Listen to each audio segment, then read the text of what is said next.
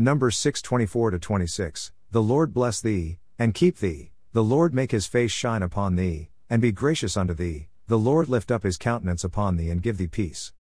And may all the blessings come true that the Lord will favor and take me away from all the hardships and pain that these people are putting me through, even be it in the name of the Lord, for it is the devil in them that makes them do it to me. And I wish this will be the blessing for the hope that the Lord ingrains in us with the beginning of Advent.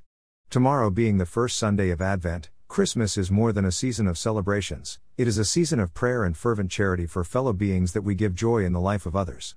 But it has not been in this manner for decades with the prowess of their technology, which they have challenged God by asking me where is he and why he has not come down to save me for my prayer?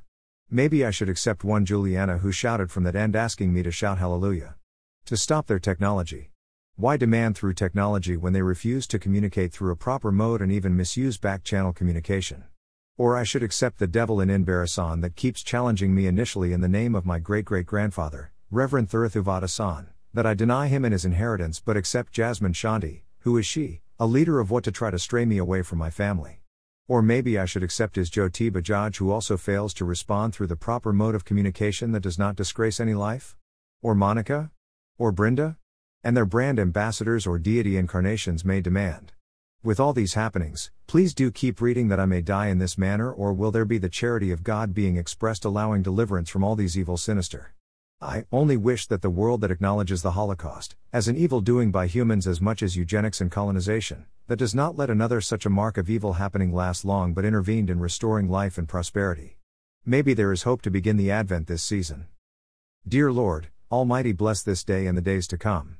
Bless all those who wish me well, those who don't accept to treat me inhumanely, and those who want me to live a good life. Bless my enemies to stay away and not know me, so that they will not earn your wrath against them. Fill our daily plates in abundance that we may never run out of but be able to help others. Provide us with long-lasting, good, and safe roofs and clothing. Thank you for what you have provided today. Deliver us from all evils, specifically, that are of this day. Touch us with your healing hand so that we may remain in good health.